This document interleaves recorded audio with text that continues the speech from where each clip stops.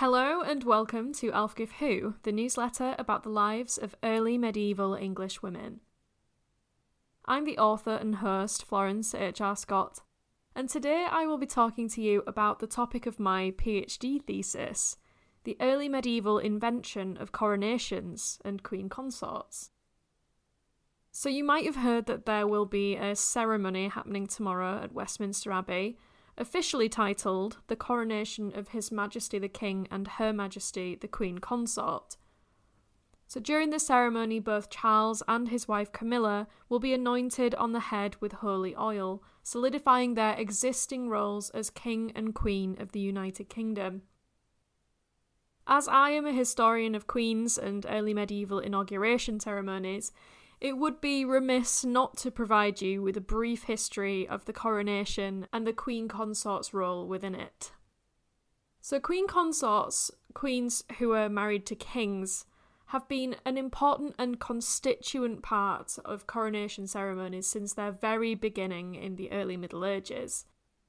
The purpose of anointing and crowning the king and queen is not really to officially designate them within their political roles. That happens upon the death of a previous monarch, but to add a religious and ceremonial significance to their hereditary rulership. So this element of magic and ritual is what underlies royal power. Otherwise, it would be very difficult to justify a political system that puts one family above all others. Both the king and queen, for obvious reasons, are equally important in establishing and furthering dynasties. While Camilla is not related to the current dynastic heirs by blood, the practice of anointing her emerges from a tradition in which the queen had an equal role in creating and perpetuating a royal line. So it is for this reason that queens were central to the original meaning and purpose of coronation ceremonies. Now, the modern coronation ceremony can trace its origins back to 751, when Pippin and Bertrada were anointed king and queen of the Franks.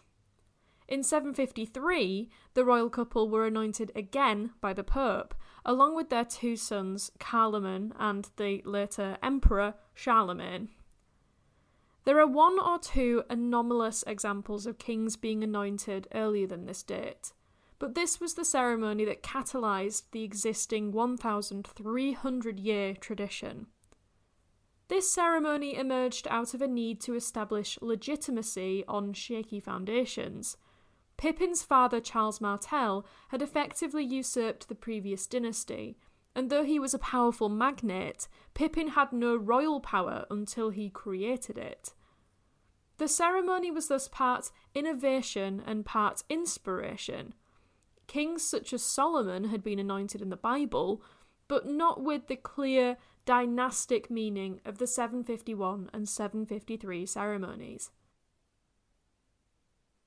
In the earliest royal inauguration ceremonies, the most important part was the anointing with holy oil. These ceremonies only started to become known as coronations from the 11th century onwards.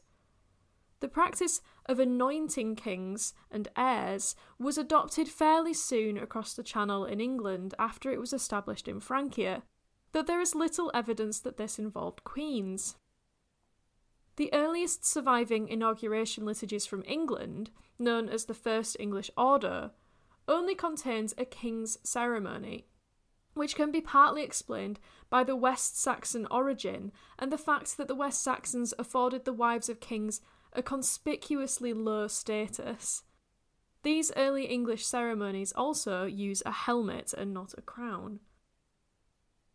The earliest evident anointing and crowning of a queen of an English kingdom is that of Judith, the Frankish princess, Pippin's great-great-granddaughter, who married two successive kings of Wessex.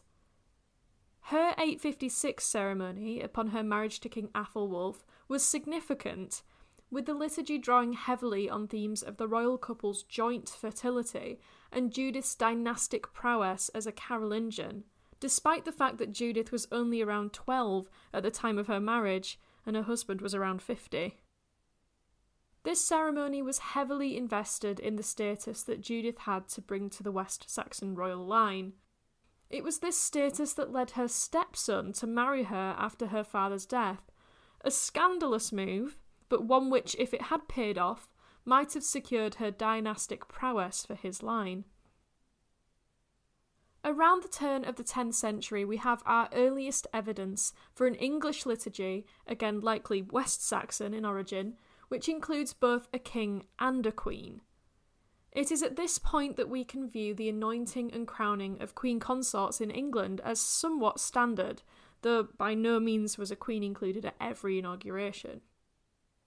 In this ceremony, used until after the Norman conquest, the Queen's rite is shorter and less substantial than Judith's, for example.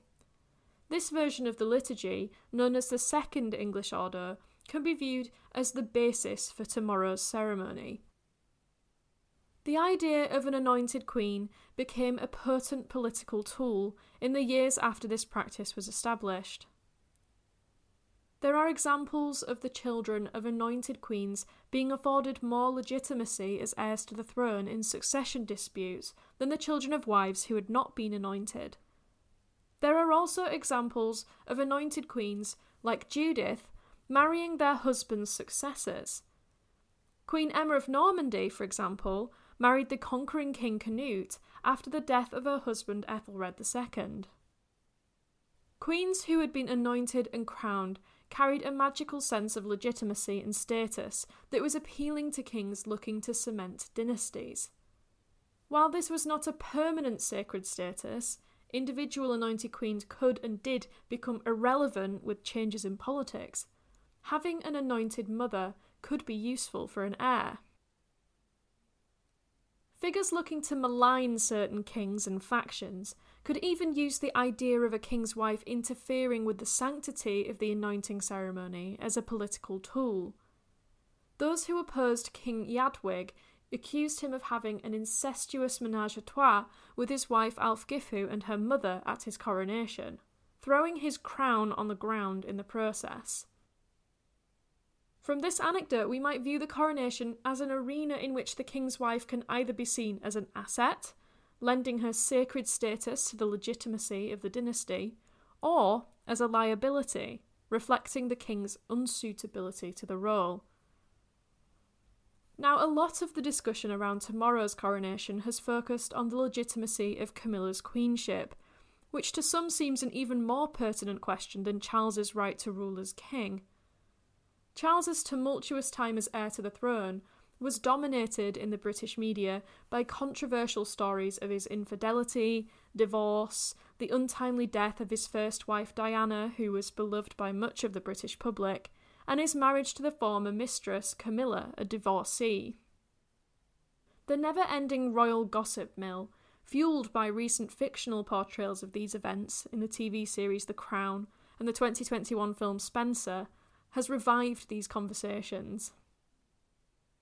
Within the project of perpetuating a magic, ritual, inequitable, hereditary dynastic monarchy, the Queen Consort inevitably acts as a foundational and inextricable facet of how royal power is justified, but also how it is criticised.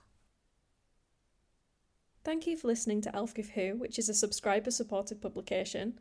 To support my work, please consider becoming a paid subscriber.